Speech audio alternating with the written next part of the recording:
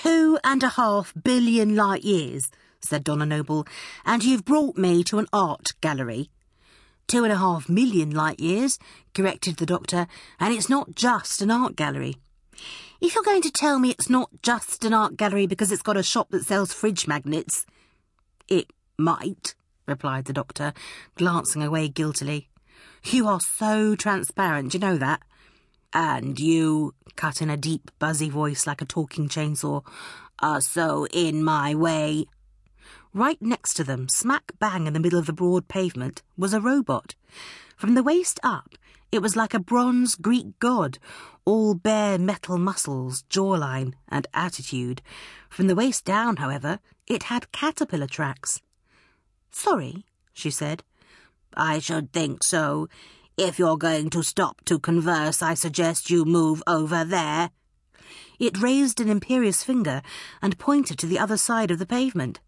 This was too much for Donna. Well, she said, drawing herself up, if you're going to be quite so rude, I'd suggest that you move over there. She pointed to where 4 lanes of traffic were whizzing by at stomach-clenching speed. Mate! The robot looked Donna up and down. Organics. Perhaps in the future, it sighed to the doctor, you could train your pet better. Donna's mouth fell open, but before she could say anything, the robot roared off down the street. Pet! Pet! Donna shouted after the creature, but it had vanished into the crowd. She turned back to the doctor. You said you were taking me somewhere civilised and sophisticated. For once, I'd like to meet a nice robot, she fumed.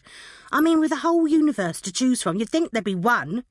Don't judge a whole class of beings from just 3 examples, the doctor chided, checking out the skyscrapers that lined the street. He gestured at a dark green building. Come on, let's see if there's any robot art in here. Might give you a new perspective. Art, the doctor began, sounding ever so slightly pompous, is a window on the human soul, or the Andromedan soul, obviously. Donna raised an eyebrow. If you'd prefer, the doctor whispered, I'd be more than happy to take you somewhere filled with danger, excitement and death.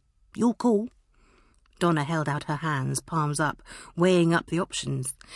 Danger, excitement and death, art gallery. We could combine the two and visit the 3rd stained glass empire of... Ooh, hang on! Donna watched him dart across the mirrored floor of the art gallery towards a large display case, almost colliding with a trio of tall, painfully skinny blonde women. They looked awkward and stilted, their faces impassive.